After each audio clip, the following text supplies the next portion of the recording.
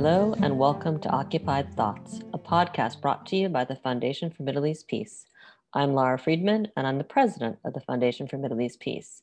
And I'm happy to bring you this special edition of Occupied Thoughts, consisting of a conversation we recently hosted, looking at how an effort to redefine anti-Semitism to include criticism of Israel is affecting Palestinians. This conversation took place as part of our ongoing series centered on the problems and impacts of the International Holocaust Remembrance Alliance's working definition of anti-Semitism, which includes a number of examples that conflate criticism of Israel and anti-Semitism. You can learn more about this issue on our website, www.fmep.org, where you will find past webinars, podcasts, and other resources on the topic, plus notices for upcoming events. The conversation we're bringing to you today features three Palestinian Americans in conversation with me. Dima Khalidi leads Palestine Legal in its efforts to defend free speech for Palestinian activists, including and especially on college campuses. Ahmed Daradik is a student at Florida State University who was attacked with charges of anti-Semitism. And Dr. Shireen Saeed is a professor and historian who has insights into how this definition of anti-Semitism stands to further erode classroom instruction. Without further ado, here is that conversation.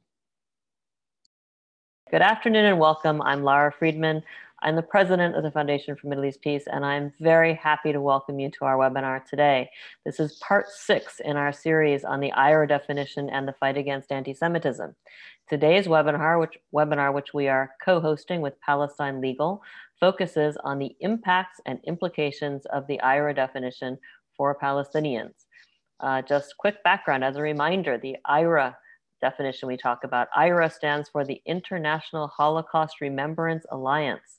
And as we've been discussing throughout this webinar series, the IHRA's working definition of anti-Semitism, including its examples, is on its way to being adopted and used across the globe where it poses a serious threat to free speech. From the State Department to English Premier League soccer teams, from universities to social media platforms, concerted campaigns to label criticism of Israeli policies and challenges to Zionism as anti-Semitism, and to impose formal and legal consequences continue to gain momentum. In today's webinar, we will explore the unique and urgent impacts of the IHRA definition on Palestinians. Palestinian and Arab scholars describe the IHRA definition as, quote, a stratagem to delegitimize the fight against the oppression of the Palestinians, the denial of their rights, and the continued occupation of their land. And while the IHRA definition affects many people in various ways, Palestinians are especially targeted by the implementation of this definition, from attacking their activism and advocacy on their own behalf to labeling as anti-Semitic expressions of their identity, their lived experiences, and their history.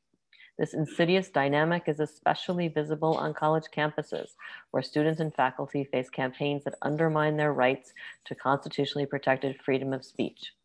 So last week we held a panel deliberately featuring only Jewish panelists, and we focused there on the impact of the IHRA definition on Jews and Jewish communities. This week's panelists are all Palestinians. We are focusing specifically on the effects on the efforts to redefine anti-Semitism, especially through codification of the IHRA definition on Palestinians. So we have our three panelists. They bring expertise, experience that highlights different facets of the struggle. I'm going to introduce them very briefly in alphabetical order. You can read their full bios on our website. First, we have Ahmed Daradik. And Ahmed is a third-year student majoring in international affairs at Florida State University, where he served as a student senator.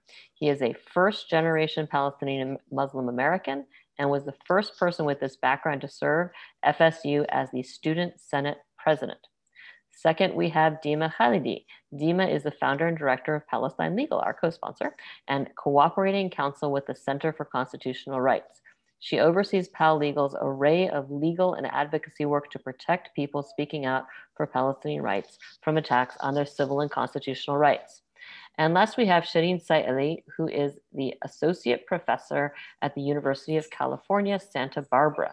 Shireen researches Palestine and Palestinians and teaches the history of the modern Middle East, including Israel-Palestine. So we're going to start with a round which I call setting the scene. And Dima, I want to start with you. Many years ago, you observed that advocates for Palestinian rights, because of their advocacy for Palestinian rights, were being punished and or denied their rights and finding themselves disinvited from events or under surveillance or facing sanctions for exercising constitutionally protected free speech. And seeing this happening, as I understand it, you founded Palestine Legal, which is an organization that I'm quoting from your webpage, protects the civil and constitutional rights of people in the US who speak out for Palestinian freedom. So, from your experience, from your vantage point of seeing the different tactics used over many years, can you situate the IRA definition for us? And looking at the cases that Palestine Legal works on, can you talk about how this effort to formalize a definition of anti-Semitism and place it into enforceable policy and law fits into that arc of pressure on Palestinian advocates and Palestinian voices? Thanks, Lara, and thanks, FMAP, for hosting us all. I think it really is critical to talk about this issue from this perspective, as that's often lost in the conversations around this definition. I think the first point is really that the IHRA definition is actually a culmination of a tactic that is not new by any means. I mean, if you look back at debates in the 60s and 70s around Israel-Palestine, you see anti-Semitism accusations as a primary tool to discredit critics of Israel. So it's not new. And, Pal Legal has only been around for about 8 years.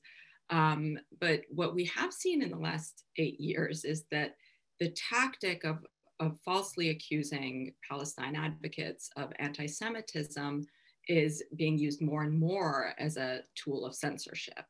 And it's often, it's really wielded against individuals. Consistently, over half of the hundreds of incidents of repression that come to us involve false accusations of anti-Semitism. So, as a smearing tactic, there's an incredible amount of time and effort that's being invested in attacking individuals, as Ahmed and as Shireen can attest. And it's only for their speech, for speaking out publicly for Palestinian rights. So, we've seen a lot of reporting on this, revealing that there's a massive investment by Israel and by allied groups in the US, and more so in the US than in other places, actually. But there's a surveillance machine that actually physically and electronically surveils what people say, what they post, what they publish, and their activism for Palestinian rights. There are, as we know, websites that are dedicated to so-called exposing critics of Israel and labeling them as anti-Semitic and pro-terrorist, of course, the kind of twin to anti-Semitism, right? And also reporting them to their schools, to their employers, to the FBI,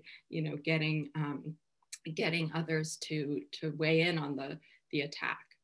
And I think it's important to note that these kinds of websites are not, focused on exposing the white supremacists who are attacking temples and actually killing people, and who wear, 6 million were not enough sweatshirts in the Capitol riots.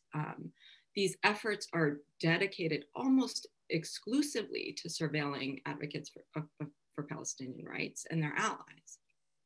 And the reason for this is to scare people into silence, to make it too costly to speak out about this issue.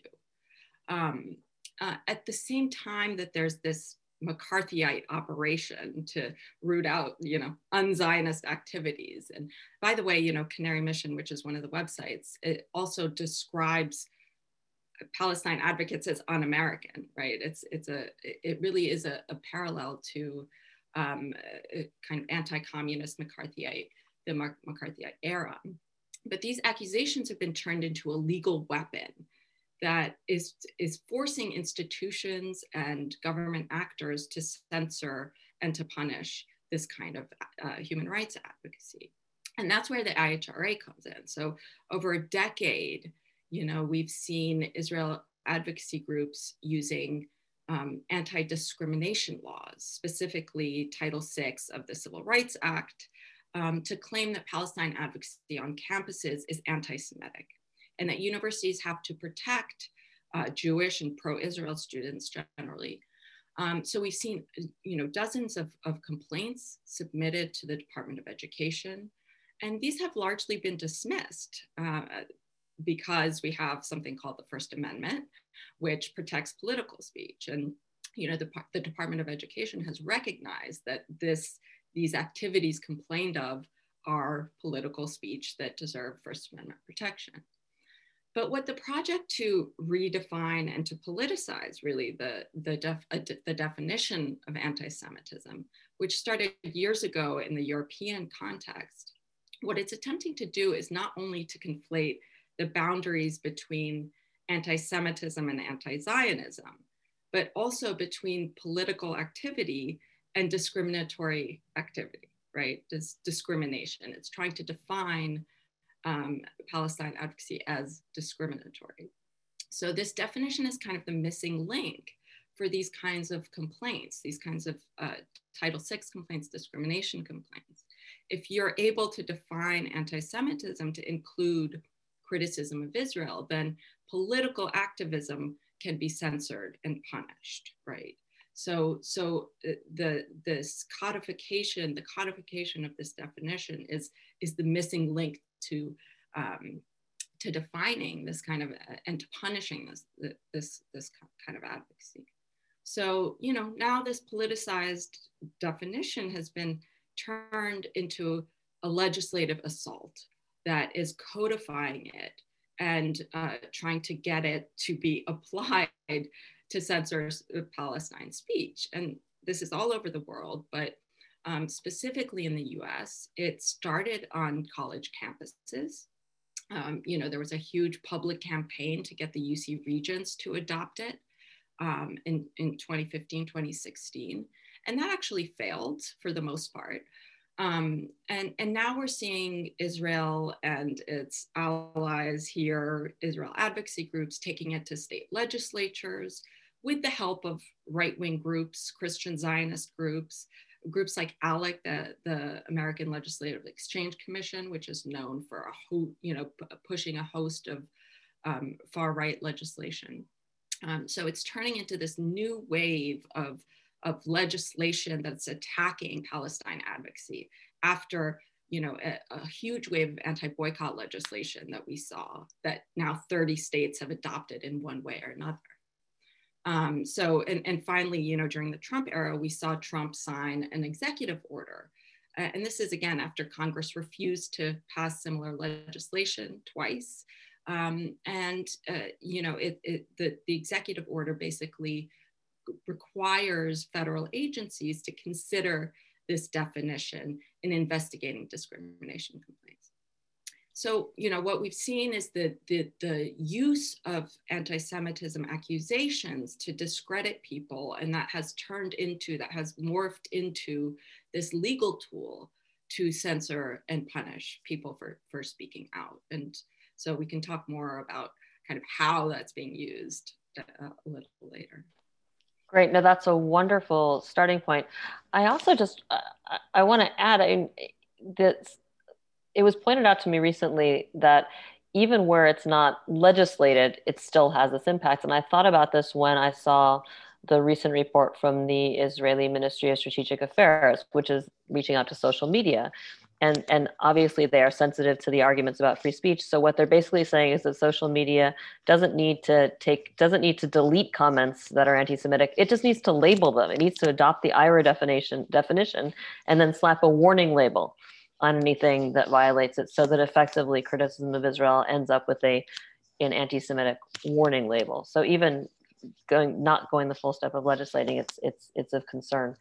Shaheen, I want to turn to you to dig in a little bit deeper on the impacts and actually about the concerns specifically with IHRA definition. So you signed a statement that I think we're going to throw into the box in November 2020 from Palestinian and Arab intellectuals that laid out in detail the problems that you see with the IHRA definition of anti-Semitism. Can you talk about the issues raised in that letter and why, as a Palestinian American, as a Palestinian American academic, you see this definition as so problematic? Thank you so much, Laura, and also Sarah Ann, for bringing us together. It's an honor to be with you all, and it's the work of foundations like yours that really help us feel like we're not alone. And I think,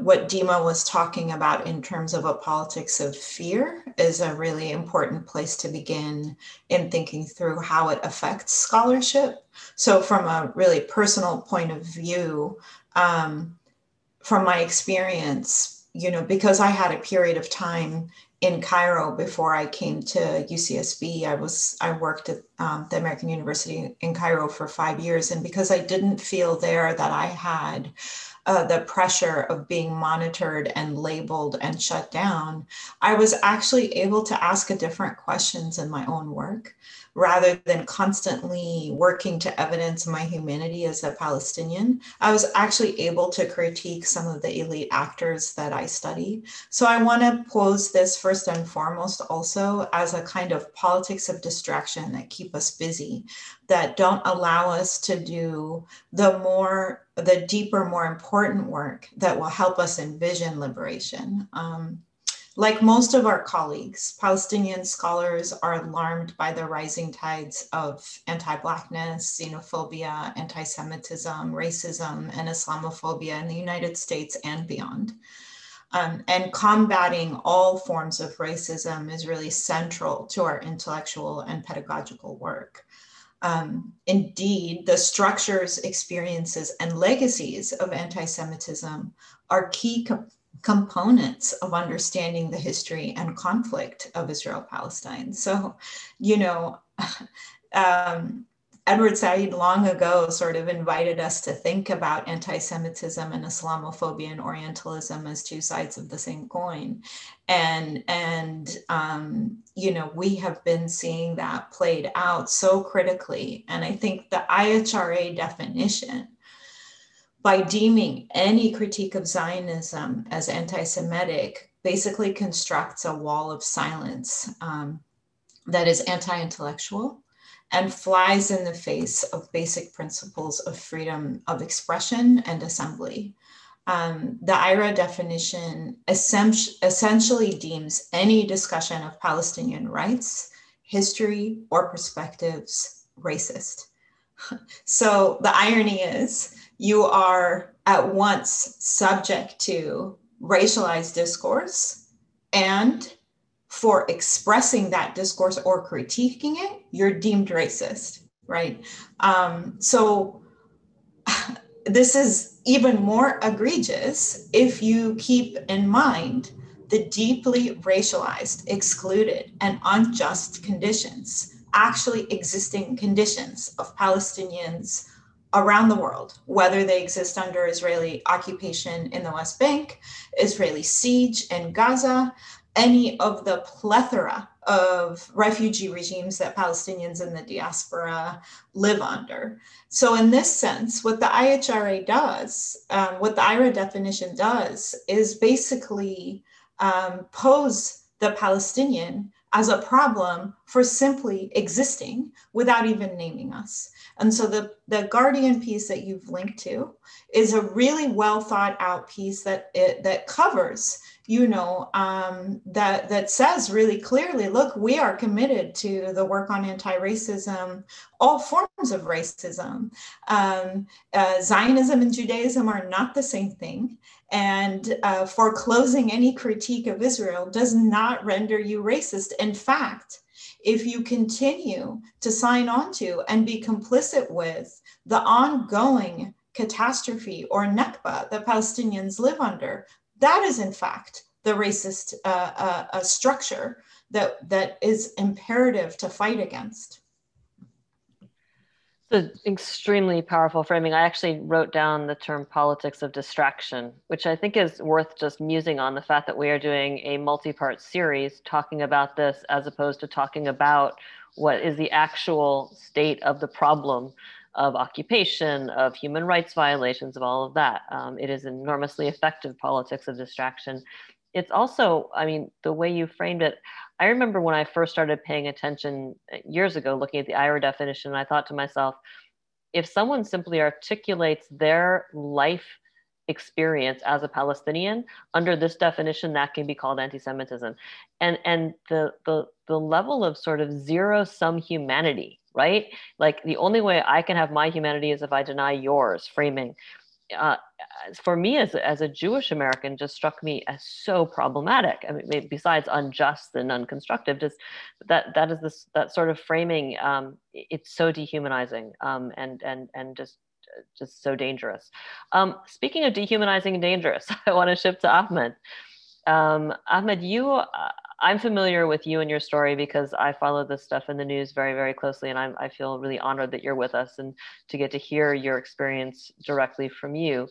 It's humbling for someone my age to look at someone as young and see you and think what you've been through and hear you talk about it. You are active in campus politics at Florida State University. We said that in the bio, and you also advocate for Palestinian rights as a Palestinian American, a Muslim American, Palestinian, all of that. Can you talk first, before we get into your personal story, can you just talk as a student, as a member of your generation, all of that? Can you talk about the pressures facing students on campus today who advocate for Palestinian rights, and especially when they are Palestinians advocating for Palestinian rights? Yeah, thank you. So first thing, before I even respond to the question, I just wanted to acknowledge that, you know, I'm honored to be here, one, and two, the fact that I'm on here with such powerful women just proves to me the fact that women are superior. You know what I mean? You guys do the harder work. You're constantly so much stronger and push forward and fight when men, some people like me, take a step back and just, you know, turn a blind eye and go do something else. You're constantly still fighting. And so I just wanted to acknowledge that and thank you all for first, you know, doing it and being here. And when it comes to the question, thank you for asking it, Laura. You know, I just wanted to just talk about how the pressure is so immense. You know, at Florida State University, for example, someone like me, a Palestinian Muslim American who wants to advocate for my people, who wants to make sure that our stories are highlighted and wants to make sure that, you know, Palestinian voices get an opportunity to be heard instead of constantly silenced. It's hard. You know, just a quick example from literally last week, I was at a Senate meeting. I'm a duly elected senator. You know, I'm a student senator. I'm allowed to be at these meetings. It's my job to be there. And I'm sitting there and, you know, in public comment, there's criteria for students who are allowed to speak. You're not allowed to attack the character of any senator. Yet, while I'm on the call, I'm sitting there, a student who proclaims themselves to be a Zionist Israeli student. That's how they introduce themselves. And then they go off and decide to call me a Hydra. And they say that I have a head. Every time you cut one head off, multiple heads grow back. And then further goes on to say that I'm a beast that needs to be killed. And this happens, no one silences the individual. And the worst part is that the Vice President for Student Affairs, Dr. Hecht, is on the call herself. She didn't say nothing. Nobody chose to stand up. And that's what sucks. Being a Palestinian in Florida, in one of the most red states, and at a campus like Florida State University, it's hard for us to even express who we are because of this fear that I'm going to be retaliated against. I'm going to be attacked. And so for someone like me, it's just honestly the easiest way to put it is hard, you know, but that doesn't stop us, and it doesn't stop me because I've seen so many ways that we could do better. You know, for another example, you know, Student for Justice in Palestine, we have a chapter on our campus, and they wanted to go to the National Student for Justice in Palestine conference. This was in I believe it was 2019. I was a student senator back then. And, you know, they requested funding through student government, and they were allowed to get their funding. And as we're, you know, going through the process of just giving it the rubber stamp and giving them their funding, a student senator who's not Jewish, not Israeli, doesn't have any actual tie beyond the fact that I believe that they probably have ties to the Christian Zionism aspect, was wearing an Israeli pin and decided to stand up and say, we need to cut the SJP funding because of fiscal responsibility. And I was like, that doesn't make sense. Like, there's no need to lie. There's no need to say that this is why you're doing something. Tell us the truth. Tell us it's because you don't think Palestinians have a right to speak up. And, the funniest part was I didn't even have to stand up and say that. Some of my white allies, they actually stood up and they told him point blank, they were like, we see what you're doing, stop. And that motion to attempt and, cut funding for Palestinian students didn't work. And that actually ended up with me going on my first NSJP conference ever and having one of the most amazing experience I could have asked for. I got to learn so much more about how to be an advocate for Palestinians within the structures of the United States that it pushed me and propelled me forward to, do what I'm doing now, which is I had 3 pieces of legislation on, the Student Senate calendar, where I was, one, trying to repeal the IRA definition, because at my university, sadly, it's been adopted and it's been causing harm to students on campus because of the fact that the examples equate any type of criticism, me speaking on my lived experience, living under occupation, is now anti-Semitic because of the IRA definition. And so, I was going on, I had that piece of legislation. I also submitted a resolution in regards to boycott, divestment, sanctions, which is, a peaceful, nonviolent political movement to attempt and give Palestinians an opportunity to be heard and stop the occupation. And that was labeled as something that was like terrorism. Literally the day after my resolutions fail, I resubmitted them because I'm not going to stop. But the day after they failed, 2 right-wingers on Twitter, they have over 2 million followers. They got the little check mark, they're verified. Personally, I'm not even on Twitter. But these 2 right-wingers, they go on to Twitter, and because my legislation failed, they're like, oh, look at him, he's so un-American, he's a terrorist, and they're just, attacking me as an individual because I'm supporting my community, supporting my people. And that's the sad reality we live in on campuses, is that no matter how much you want to be on the side of justice, how much you want to fight for your people, if you're Palestinian, then there's already a big X mark, and it becomes this idea of, the PEPs, progressive except Palestine, because so many people are going to support every other ism that when it comes to supporting Palestinians in the Palestinian struggle, now that's too far. We can't go that far. And so hopefully that answered the question, but to say the least, being Palestinian on a campus in Florida is hard. And that's the easiest and most simple way to put it. It's hard, but it doesn't stop me, and I hope it won't stop anybody else who's like me, to continue the fight, because we know that we're on the side of justice. We know that what we're fighting for is bigger than today and bigger than tomorrow. So that's deeply inspiring. And I do want to come back in a moment to your personal experience. I will say that what is clear, and we talk, Shireen had the language that politics of distraction, it's not working, right? That must be enormously frustrating for the people who are leading this battle. From my experience watching Palestinian activism over the past 2 decades, it seems that the harder people push, the stronger people are in knowing who they are and what they're fighting for. It's actually quite inspiring. Shireen, I want to come back to you for a moment. We've been talking about the IRA definition a lot, and obviously for weeks. You've been studying and teaching modern Middle Eastern history in American universities for a long time, including teaching the history of Israel and Palestine. So in December 2019, Dima mentioned this, Trump adopted the executive order on anti-Semitism, which codified the IRA definition and made it enforceable on campuses that receive public funding, or at least it made it open for people to try to enforce it or use it as a tool of enforcement. Can you talk about what that has meant for you as an academic on campus, and especially what it's meant in the undergraduate classroom?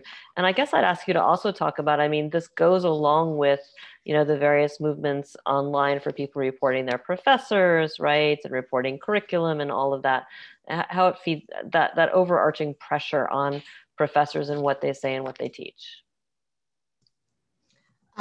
Yes. So I'll just say sort of first anecdotally, it'll mean something like coming out of a big survey class, which at UCSB is like 250 people, and, having the adrenaline of just giving a lecture and looking at your phone and finding 50 Twitter messages because some bot linked to Canary Mission is slandering you and how you look, and that you are, in real animalistic terms. So again, I really want people to have a sense of how corporal this is, how like physically invasive it is of your mind and space and body, right? What it means to be subject to that kind of racialized rhetoric, right? That is, that's so debilitating. IRA in the classroom and the executive order in particular, and I know we're gonna talk a little bit more about that later, but basically it's meant that if you're, and I've been teaching for over a decade now, and it means that when you step into the classroom, you're stepping into a courtroom where you're already guilty. You're guilty because you exist. You're guilty because you have this perspective. And what it meant for me just before the pandemic was that I started actually talking to, I reached out to DEMA. I talked to everybody in my department. I talked to my deans just to say, what are my legal implications here? How can this definition be weaponized? What should I do? How should I relate? I can't record because that's not ethical. What are the different mechanisms I had? So I just want people to imagine what that might mean. If you're teaching a class, you've worked all your life to have a position where you can articulate a history of this place. And before you even speak or step into the classroom, you have to have a contingency plan, because you know that eventually you're going to be slandered, targeted, and attacked, right? And so, I want to just say a couple of more things, but before I hand it over, about my general approach to teaching Israel-Palestine. And then I want to conclude with, again, what the IRA definition doesn't allow us to think about, what it distracts us from asking a very specific question. I've been teaching this history, like I said, for over a decade. My guiding principle, and I have two guiding principles. One is that I insist that all of us must reject all forms of racism in any of its forms: anti-Semitism, Islamophobia, Orientalism, anti-Blackness. And so the work on teaching the history of anti-Semitism is crucial as part of this course, right?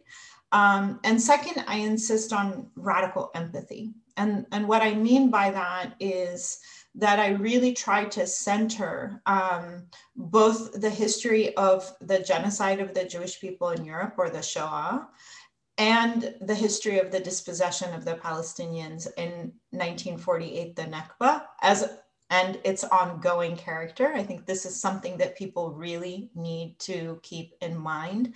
The Nakba did not end in 1948. It continues every day, okay? Through dispossession, through uprooting, through making impossible having a livable life if you are a Palestinian living on the land of the West Bank and Gaza, or even inside the Green Line.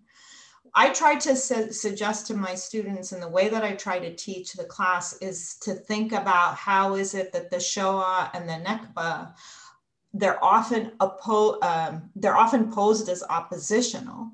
And I try to invite us not to think of them as oppositional, and rather to think of them together, which is not to say that they're in any way similar or comparable, because that would be shallow and ahistorical, but rather to say that they show us the significance and the centrality of catastrophe to both the Jewish and Palestinian histories, right?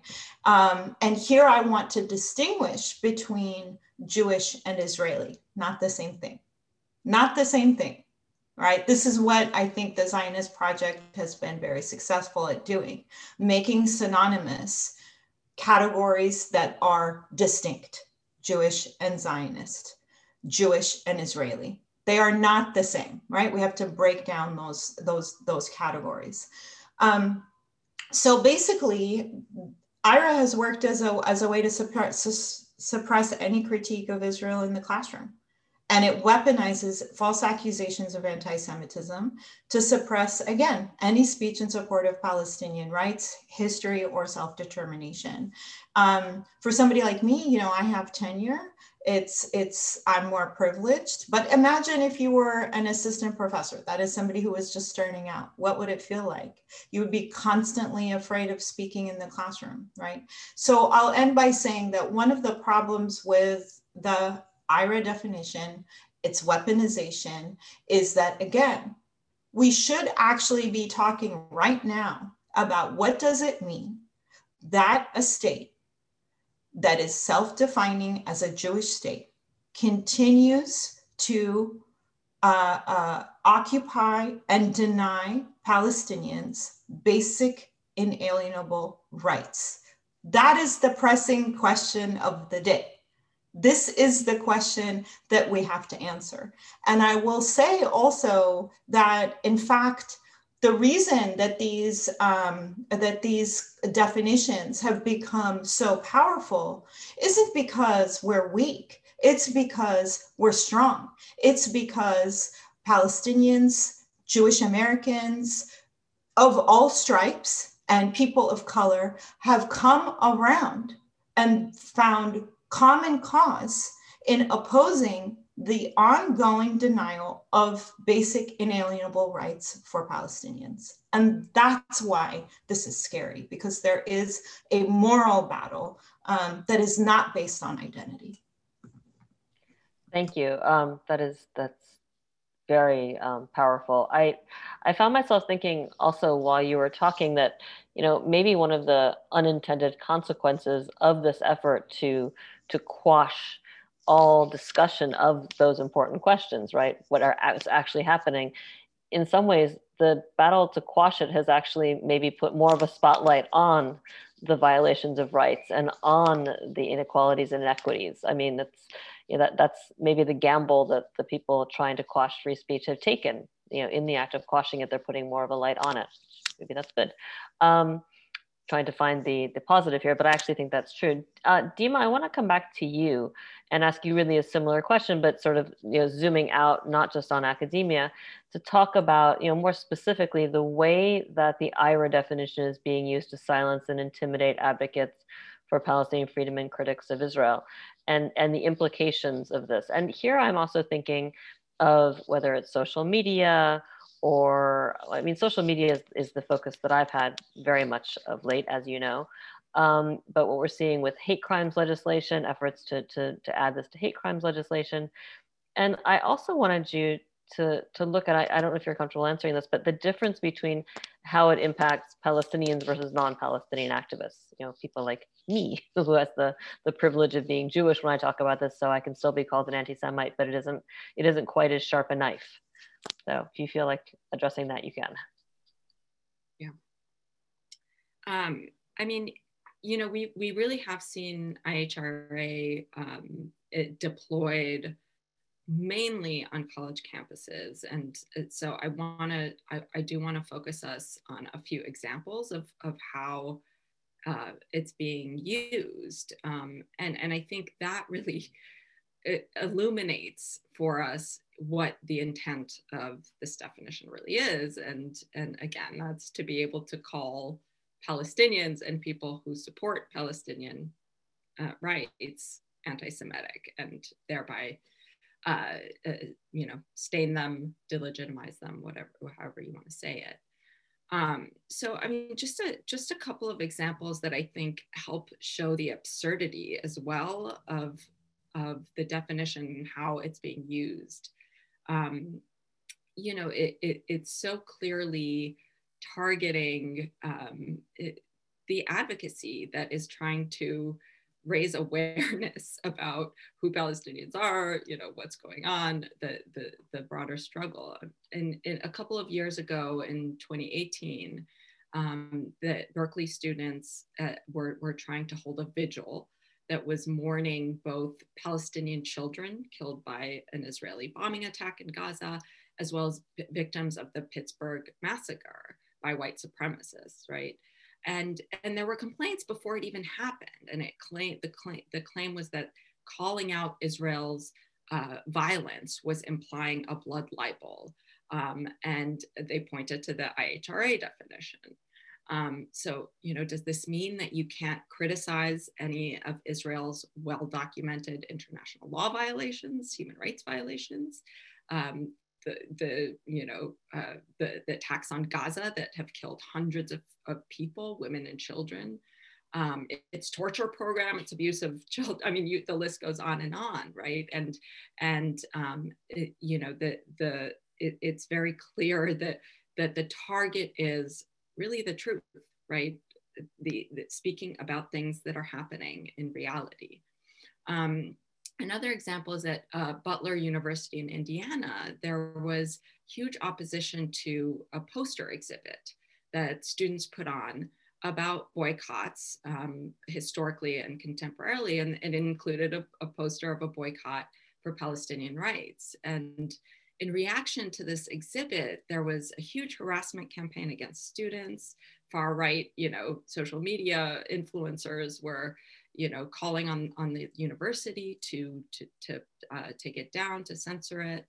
And opponents also introduced a resolution to adopt the IHRA definition in student government.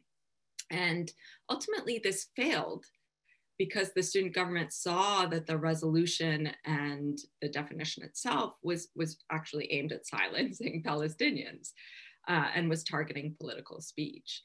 Another example is at another Indiana university, a Palestinian human rights lawyer was giving a lecture about Palestinian human rights. And Israel groups in Indiana tried to censor the talk and warned that if he advocates for boycotts or if he demonizes or delegitimizes Israel, which is all part of the definition, it's anti-Semitic, and that they tried to justify the censorship of this talk.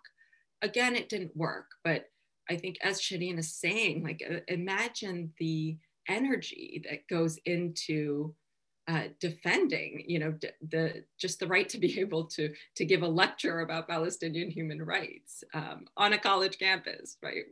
This is where we're supposed to do these things. So there are so many examples like this, and I think Ahmed's experience is another one that I think he can tell you about.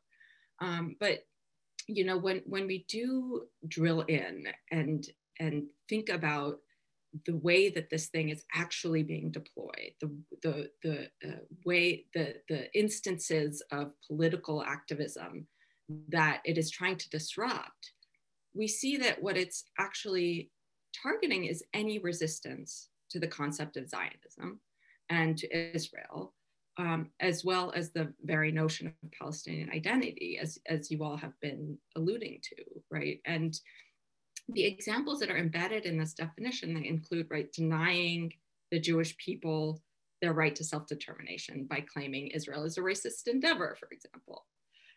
So you see that this labels any questioning of Israel's foundation as a state for Jewish people in historic Palestine, and at the expense of Palestinians, as anti-Semitic. And that's how it negates Palestinians and their own connection to their land, not to mention their own right to self-determination, right? So this example in the definition and others, in effect, deny that Palestinians have any rights at all, by denying that there's anything wrong with the state of Israel or how it was formed or how it continues to dispossess Palestinians and violate their rights. And it also discredits us, Palestinians, and how we talk about our experiences of colonization and subjugation and dispossession. It discredits our resistance to it. And this is where it really, I feel like it's so nefarious. It implies that our resistance to to Israel and to our own occupation isn't motivated by a desire for freedom or justice. It's actually motivated by some illogical primal hatred of Jewish people, right? Which is in itself a racist, anti-Arab, anti-Muslim trope, as Shireen was pointing out. So this is what lies at the heart of the IHRA. It's a negation of Palestinianhood, Palestinian narratives, the Palestinian struggle as a whole.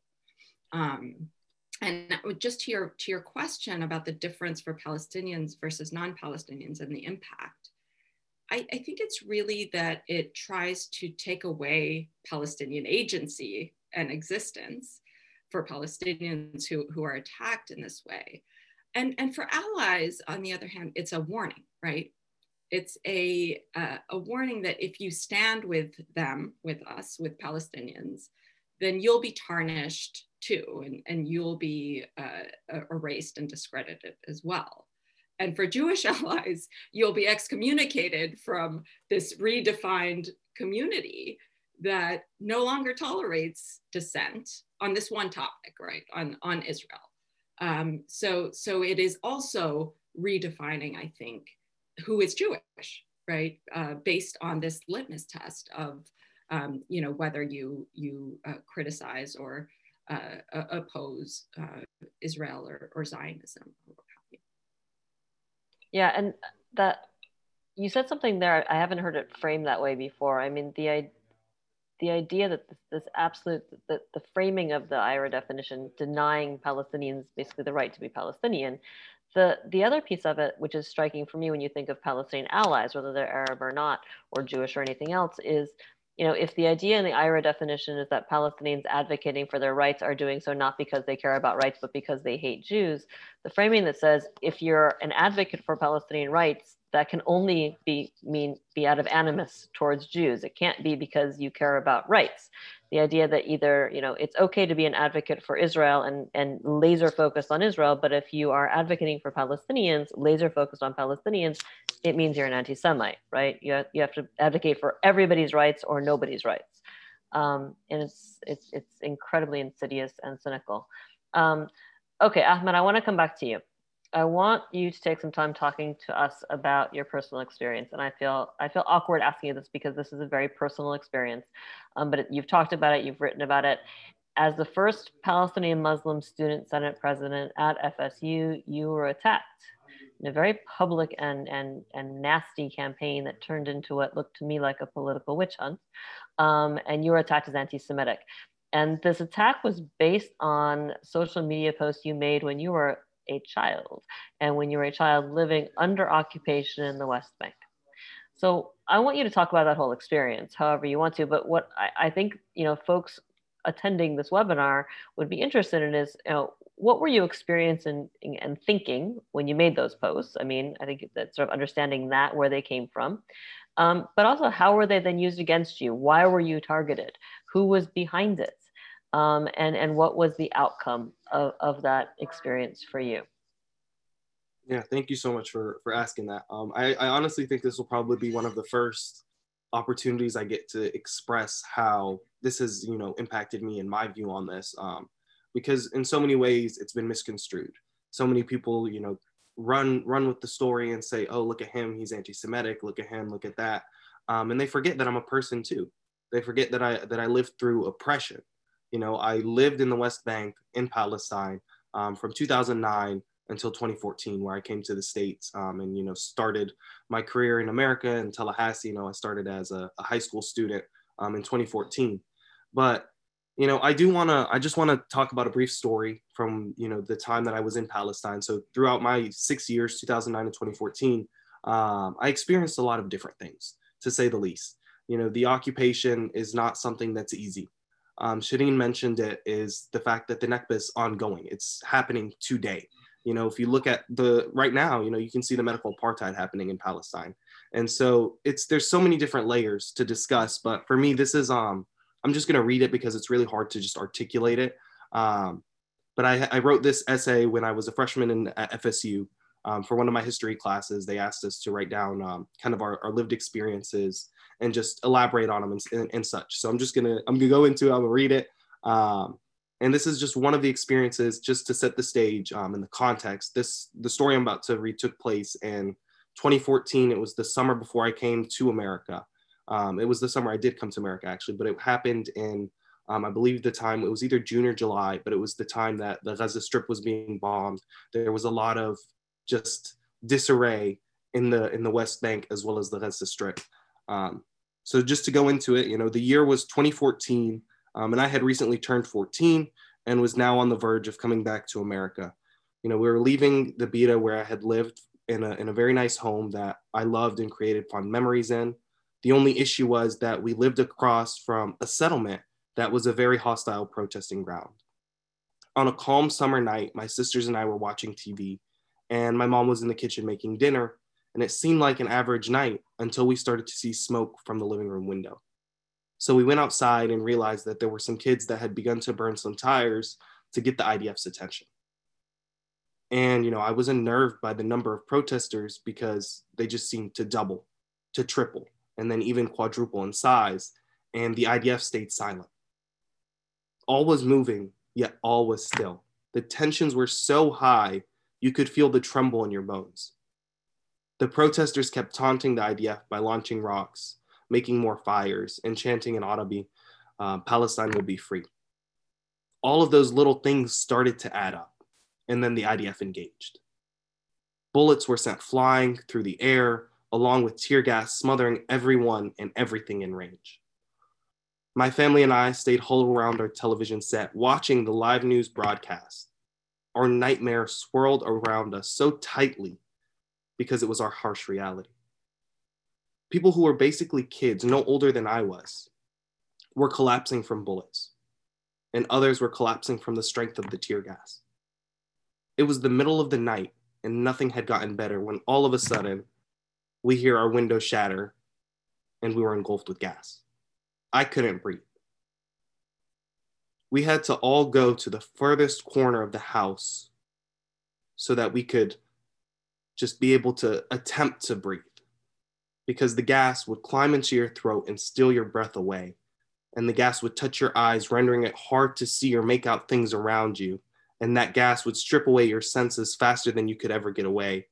And that night, it taught me that no one was safe, even in their own home. And that I needed to make it a goal to be the best me I could be once I was in the United States of America. And so reliving that experience right now is tough because it comes with so much trauma, with so much pain, because being a Palestinian is about seeing so many things like this and worse. And just to, go into my experience, this is what led me. Experiences like these is what led me to the person I am today, to be someone who is fierce, to be someone who is, emboldened, to be someone who is unafraid. Because when I decide to cower into those feelings, into, being embarrassed, into being not wanting to speak up and not wanting to show my identity and show who I am, then I'm allowing the people who oppress me to win. And so, to go into my experience more, I came to America in 2014, shortly after that had taken place. And, we live in Tallahassee. I go to high school here 4 years. And those 4 years of high school were honestly pretty good. I didn't have any issues in regards to my identity. There was a couple incidents here and there when I'm asked if I'm a part of ISIS, if I'm a terrorist. But these are things that to me are normal. These are things that I'm desensitized to because, I personally, yes, it's serious, but at the same time, it's ignorance. They're asking these questions because they don't know who I am. They don't understand what it's like to be a Palestinian, what it's like to be Muslim. And so, to go to my time at Florida State, it's been tough since my first semester there. My first semester as a college student, it was nice as a care student because, you have so many people of color around you and you get to experience culture and you get to feel safe to some extent. But my first fall semester was my first instance where after class, some girl walks up to me and tells me, I'm speaking to my mom on the phone in Arabic, and some girl walks up to me and tells me, go back to your country. You can't speak that here. da da da. And I'm like, are you joking? You know, and this is the first sense that I'm getting that FSU is not necessarily a welcoming place for Arabs. It's not necessarily a welcoming place for a Palestinian, someone like me. But you know, I choose to ignore it, and I choose to push forward and to get involved with my student government. And so that's what I did. You know, as a freshman, I became a legislative aide in the student senate. And then by the spring semester of my freshman year, I was elected as a senator. And ever since, I have been a senator. And so throughout that time of being a senator, I was able to understand how it works to advocate for students. And I advocated for a multitude of issues. I never truly advocated for Palestinians in the Senate at the beginning of my tenure, because I didn't feel like it was necessarily the best place to do it, just because of the fact that I wanted to, you know, feel like I could fit in, feel like I could just be a normal student and get my degree and just support, you know, everybody who needs support, not necessarily focus on my own identity. And so that's what I did. And by doing that, I was able to gain so much support and so many people to see that, wow, he's a powerful speaker. He's someone who cares about the students.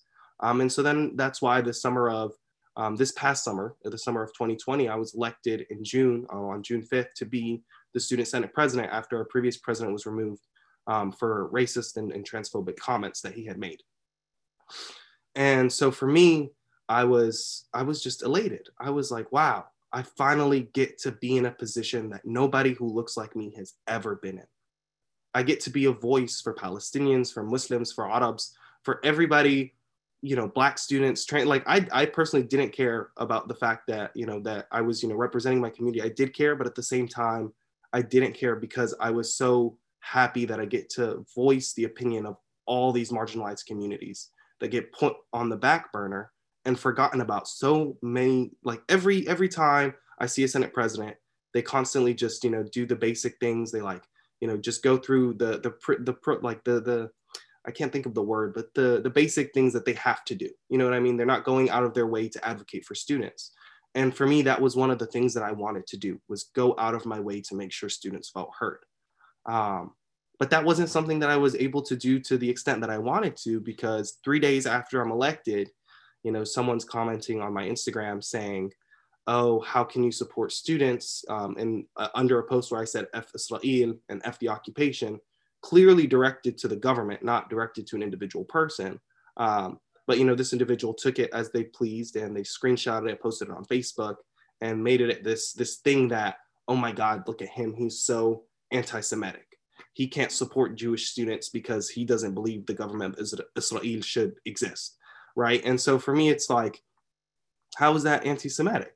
How am I being anti-Semitic when all I'm doing is, one, you know, advocating for my people, and two, the story behind the post was I had literally been at the border for 6+ hours waiting to get into the West Bank to see my family for this 1 week that I went to visit in 2019. And while I was at the border crossing, you know, the Israeli soldiers, they grabbed my father and they take over $8,000 from him, because, you know, when you're Palestinian, you can't have over $2,000 in cash with you, because, you know, who knows what you're going to do with it. That's the idea that they have, when in reality, my father brought that money to pay off debts. But they took it, and then they ended up taking, I think, a tax of over $3,000. And so he only gets back $5,000. And so for me, I was frustrated. And so I make a post like that, releasing some frustration with the statue of Nelson Mandela. It's not like I'm standing on someone's head or I'm pointing a gun or doing something, you know, outrageous, right? I'm just standing and trying to be empowered with my identity. And all of a sudden now I'm a horrible person because I decided to speak up for myself and speak up for my family.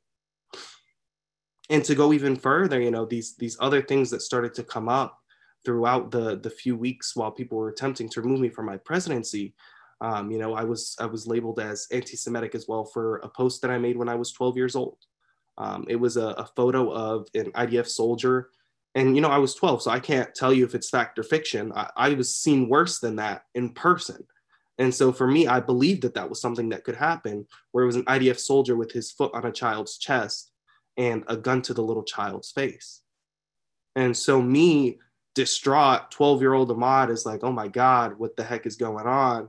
And I'm like, this, and to me, you know, Jew, Zionist, and Israeli were all the same word at the time.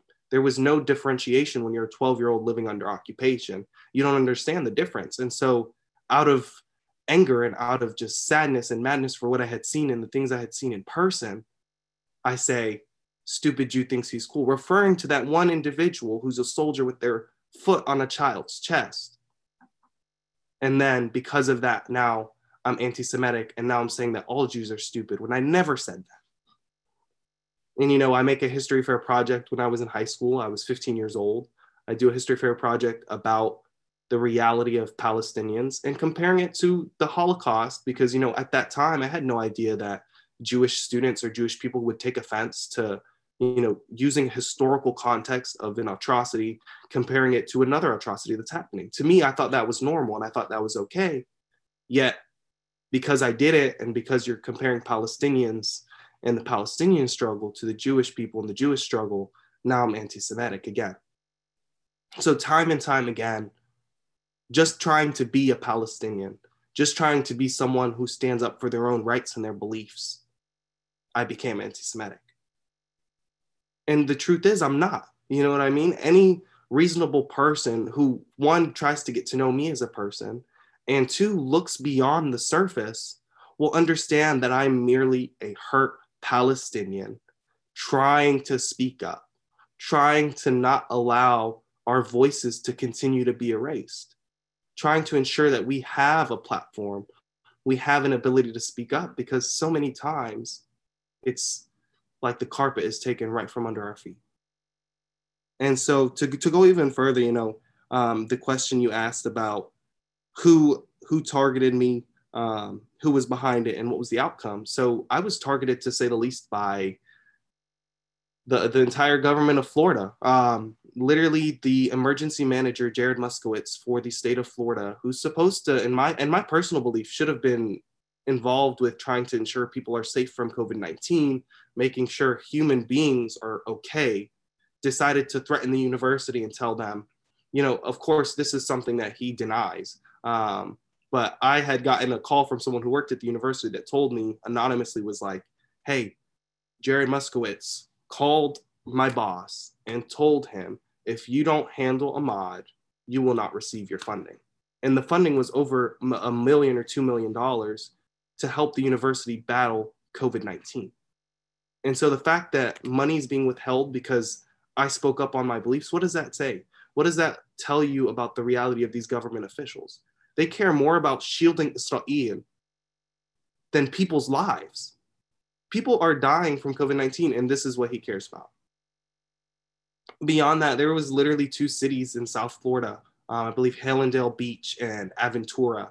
And they both decided, like, you know, they want to be so proactive. They're like, oh my God, we need to get this bad, horrible kid. Like he's horrifying and scaring Jewish students at FSU.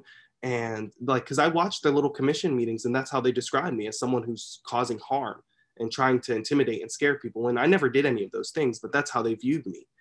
Because automatically when you're a Palestinian, and when you're a man, and when you're somebody who speaks up for what you believe in and you stand your ground, now you're scary. Now I'm this aggressive, bad person. And so those 2 cities decide to write resolutions against me. Like their commissions literally draft resolutions that say that the Senate president at FSU needs to be removed. You know, they weren't bold enough to directly put my name in the resolutions. I'm not sure if that was a legal issue on their side or what it may be, but they chose to attempt and come after me that way. Even beyond that, you know, the Jewish state legislature, there's like the Jewish caucus at the Florida State House, and they wrote a letter basically saying how I'm unethical, how I'm this, that, and the third, and attacking my character. And for me, it's just astonishing that a 20-year-old who literally has been in a position for less than a month is so big of a threat just because I'm Palestinian and because I have strong views on how we need to support our people. Just because of that, now I need to be destroyed and my future needs to be ended, yada, yada, yada. And it's just so sad to see that these people waste their time and their energy on this. Because for me, it's like, I'm living in their minds rent free. Like, what's next? What else are they going to do? You know, like I'm not afraid of these tactics that they have. I'm not afraid of these, you know, insults and these attacks, because at the end of the day, I know what I stand for. I know who I'm here to support. And the people who support me and know who I am, they know who I stand for. And they know that I'm not here to be a bad person. I'm not here to cause harm, because, you know, at the end of the day, it's just powerful to see that, you know, it's people of color who are going to stand by you, mostly because they understand the struggle of oppression. Um, and there's this quote that I'm trying to find it from not MLK, Malcolm X, where I'm trying to think of it like directly, because I don't have it memorized, but basically, um, it's like along the lines of, I stand for truth, no matter who says it, and then it's something along those lines of, you're standing for truth no matter who says it and no matter who's against it.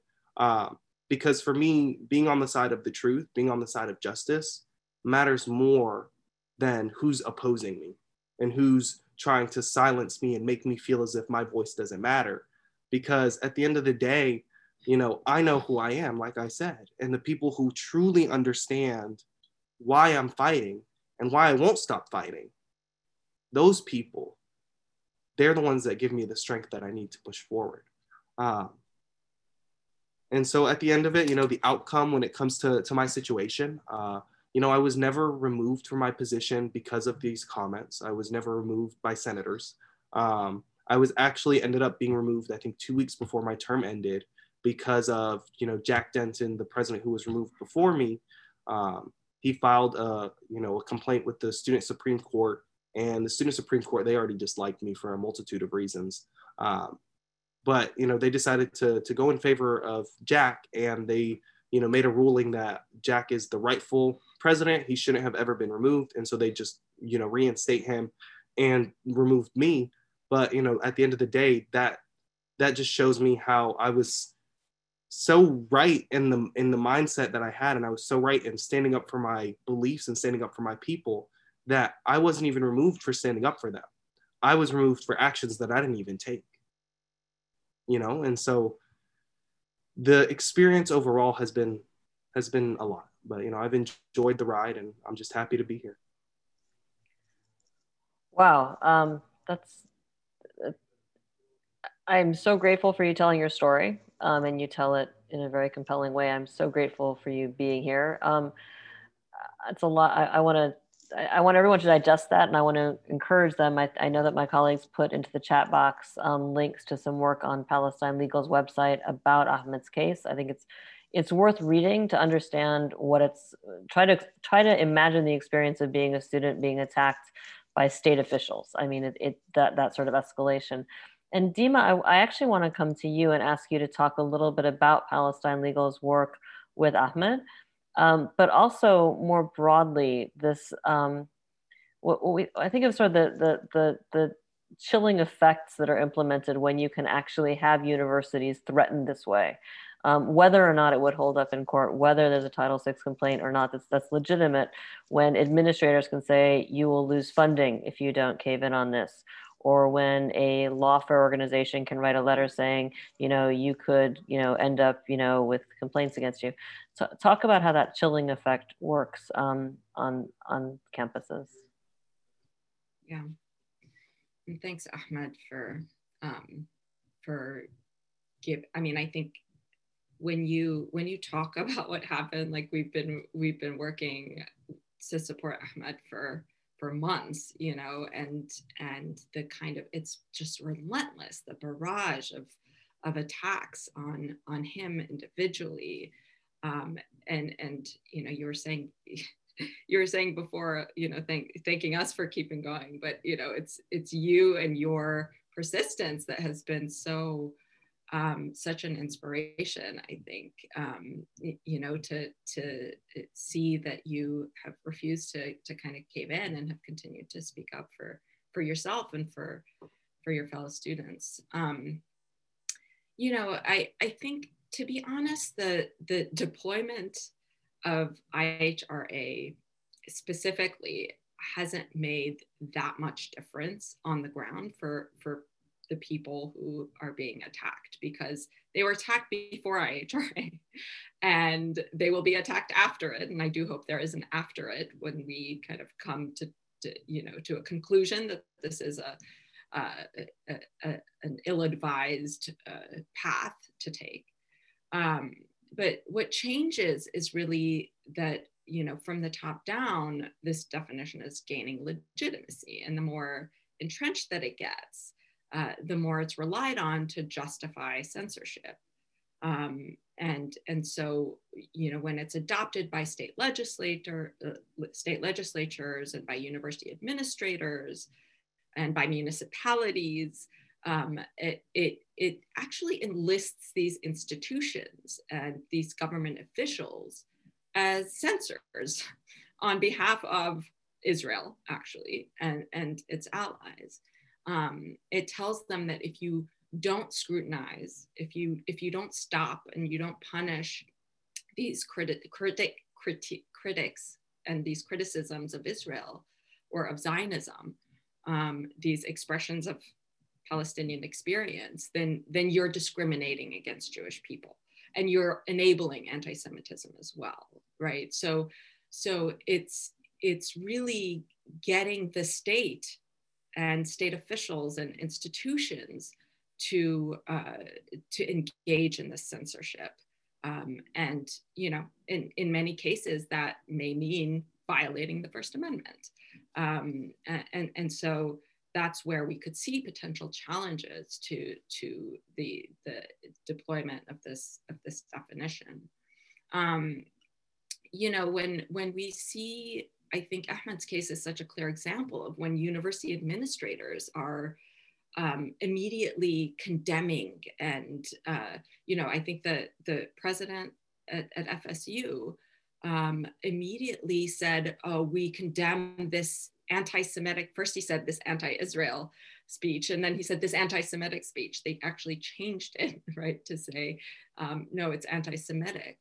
And you know, so we see this happening a lot, and university administrators are really quick to condemn, to, you know, start investigations against students, against professors, and scrutinize every event that an SJP puts on, every lecture, every incident that's complained about. So that's real. It has a big effect on people's advocacy. The way Shireen described, you know, going into a classroom and, you know, having to assume that your every word is going to be scrutinized, recorded, condemned. And you know, again, as Shireen said, it's a distraction. It's politics of distraction. You have to redirect your energy to defending yourself and what you're saying against these accusations, and that takes a real toll. And let's be clear, you know, this is the intent. This is the exact intent of employing this definition. It's to distract us, to put us on the defensive.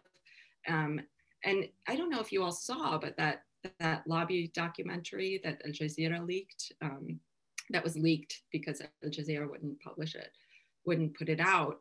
But you know, you have these Israel advocacy groups saying very clearly, you know, that's what we want. We want them to be distracted or to be so, you know, so scared that they just shut up, right? So it's not just me saying that this is the intent. You know, folks behind Canary Mission and all of these tactics have said it themselves. This is the intent. But you know, at the same time, there's pushback, and I think that's really important to emphasize here. People realize that this is a political project that's aimed at political repression. I'm sure some folks have heard about the University College London. There was a retraction of the IHRA, the adoption of the IHRA there. You know, and a recommendation. They haven't retracted it yet. Right, a recommendation to retract IHRA from the Academic Senate, I think. You know, so when we engage, when we reveal what is behind this and what it means and what its impact is, it's often effective, not always. But to be honest, we're playing whack-a-mole, right? I just, you know, in the last few months in Illinois, we have a legislative bill that's been introduced trying to adopt the IHRA. We have in the Human Rights Commission, it's come up. In the city council, in Chicago City Council, it's come up, right? So there's clearly a widespread effort to try to get anybody and everybody to adopt this definition. And so I think it's a real question, you know, where do we put our energies? Where do we, you know, do we have to battle this everywhere it comes up to explain, you know, our own existence? And as you said, Lara, it's also, we can also see it as an opportunity to reveal these things, to talk about these things, to talk about what Zionism is to a Palestinian, what Israel is to a Palestinian. So that, you know, I think there are a lot of questions coming up around how we engage on this and how much energy we put into this. You know, the chilling effect is real. It's hard to quantify. Many don't want to speak out. They don't want to put their names out there. They know that it means being potentially attacked. But, you know, there's also defiance and there's resilience, and there are activists who are rallying, who are, you know, standing up for each other, and who are keeping up the work to educate people about the Palestinian struggle. And I think that's where we have to keep our focus is on the real issue, as we've been saying, you know, what is really going on. And that's ultimately how I think we can challenge this. It's by showing, you know, what Israel is doing and what Palestinians are doing, and how we're resisting, you know, and fighting for our own existence ultimately. So, you know, there's also a lot of organizing happening in the Jewish community, and more progressive Jewish organizations are starting to speak out about IHRA, as I'm sure you talked about last event. So, you know, I think we're at a turning point, maybe. Maybe I'm being too optimistic, but I think that there's a lot happening that is undermining the entire basis of this definition, and exposing how it's been used and the impact it's having on people, and the way it actually erodes all of our First Amendment rights, right? It's not just about us here talking about Palestine. Once you start, you know, putting out these definitions, defining what is acceptable discourse and what is not, you know, that has implications for all of us and our ability to talk about anything. Thank you. And I agree with you. I think there's the focus.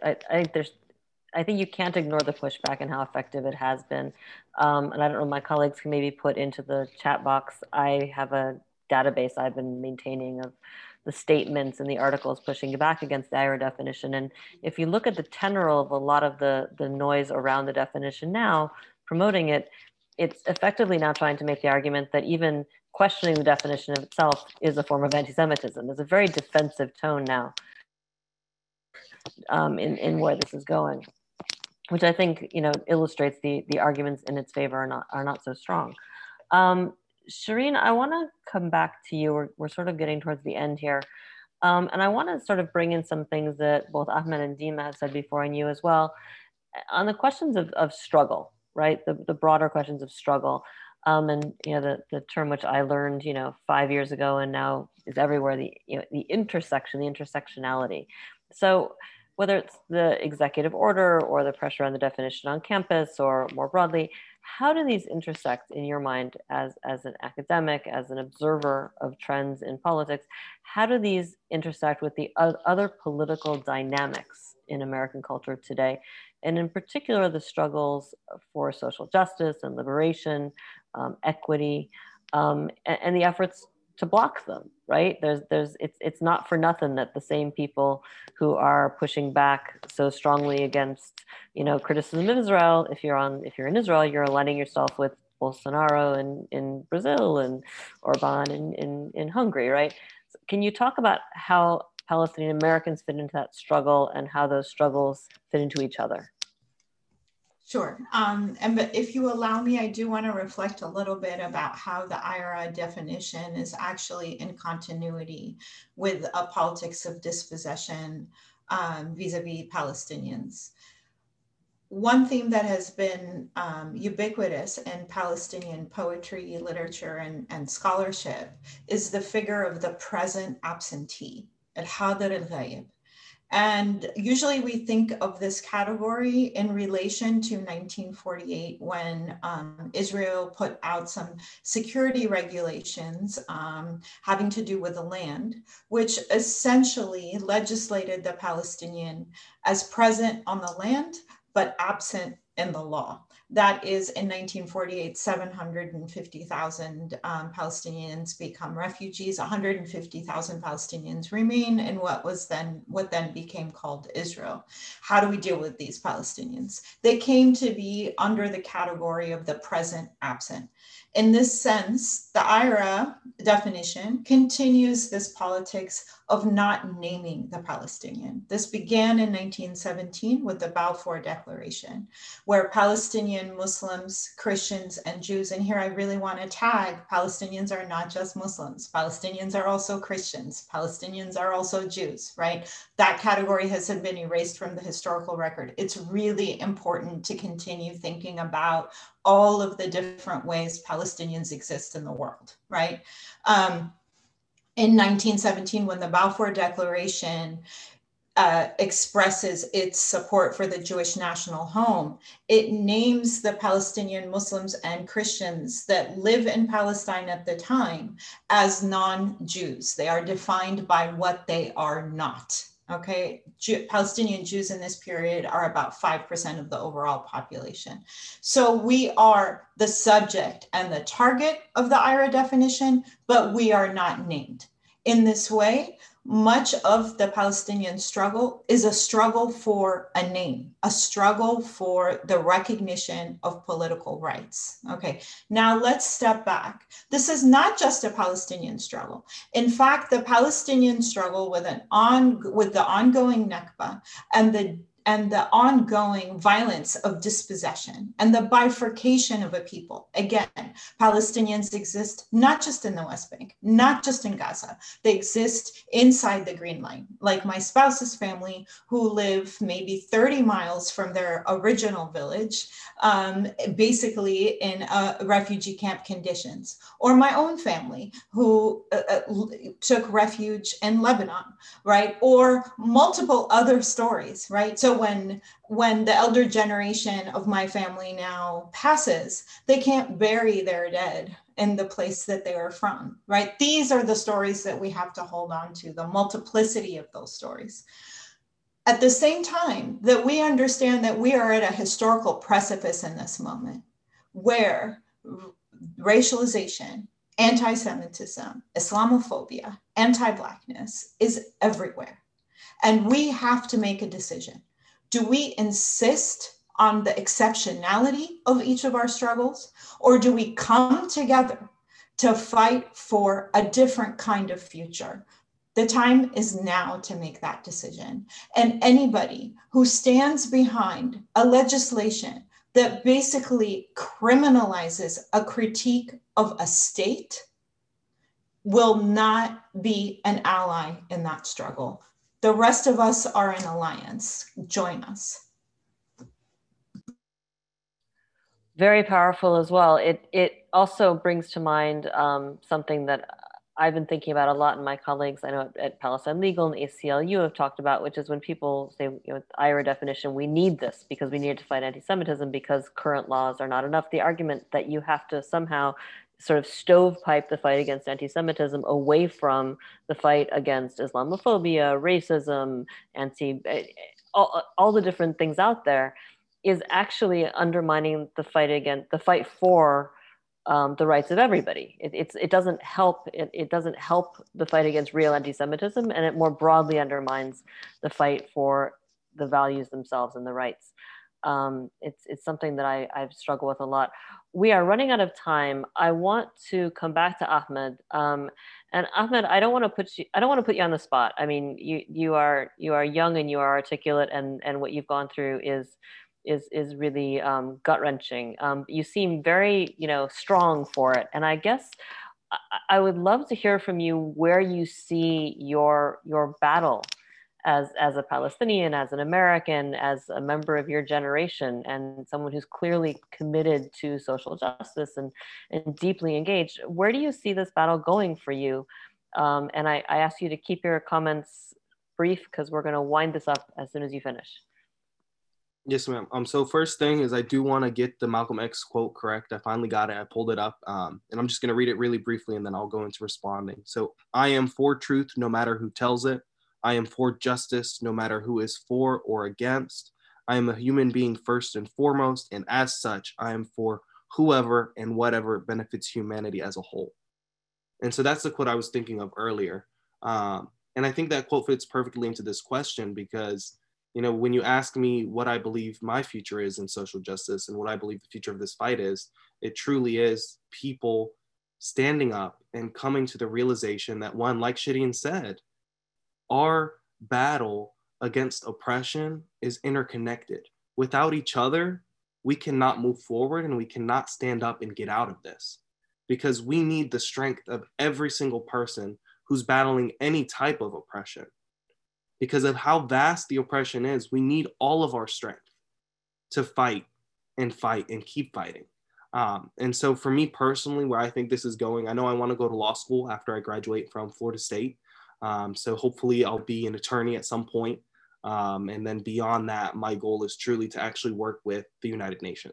That's something that I've always aspired for. I've always dreamed for is to actually get myself in to the ICC or get myself in a point where I can support people who work for the ICC. Because to me, seeing like the International Criminal Courts, seeing them be able to, for example, like Ms. Bensouda just did, like seeing her be able to stand up against Israel and be an independent prosecutor, even though how small of hope it created, the fact that it was even able to happen just gives me hope and gives me this sense of foresight that I want to be one of these fighters in the future. And so, I think I'll just leave it there to keep it brief. It's a really inspiring place, I think, to wrap this up. I wish we could go on a lot longer because this is an amazing conversation, but we do need to wrap it up. On behalf of the Foundation for Middle East Peace, I want to thank our panelists, Ahmed, Dima, Shireen. Thank you so much for participating. Thank you for your candor and your generosity and just amazing analysis. I think we all learned a lot. I certainly did. For folks who want to learn more about the issues we've been discussing, you can follow Palestine Legal on Twitter. And Ahmed, I encourage you not to get on Twitter. It's a terrible, terrible place. But that's what we all do now. But I'm on Twitter. Everyone check back on our website, www.fmep.org, for information about upcoming webinars. And please check out the amazing work of our panelists today. Thank you so much, everyone, and goodbye for now.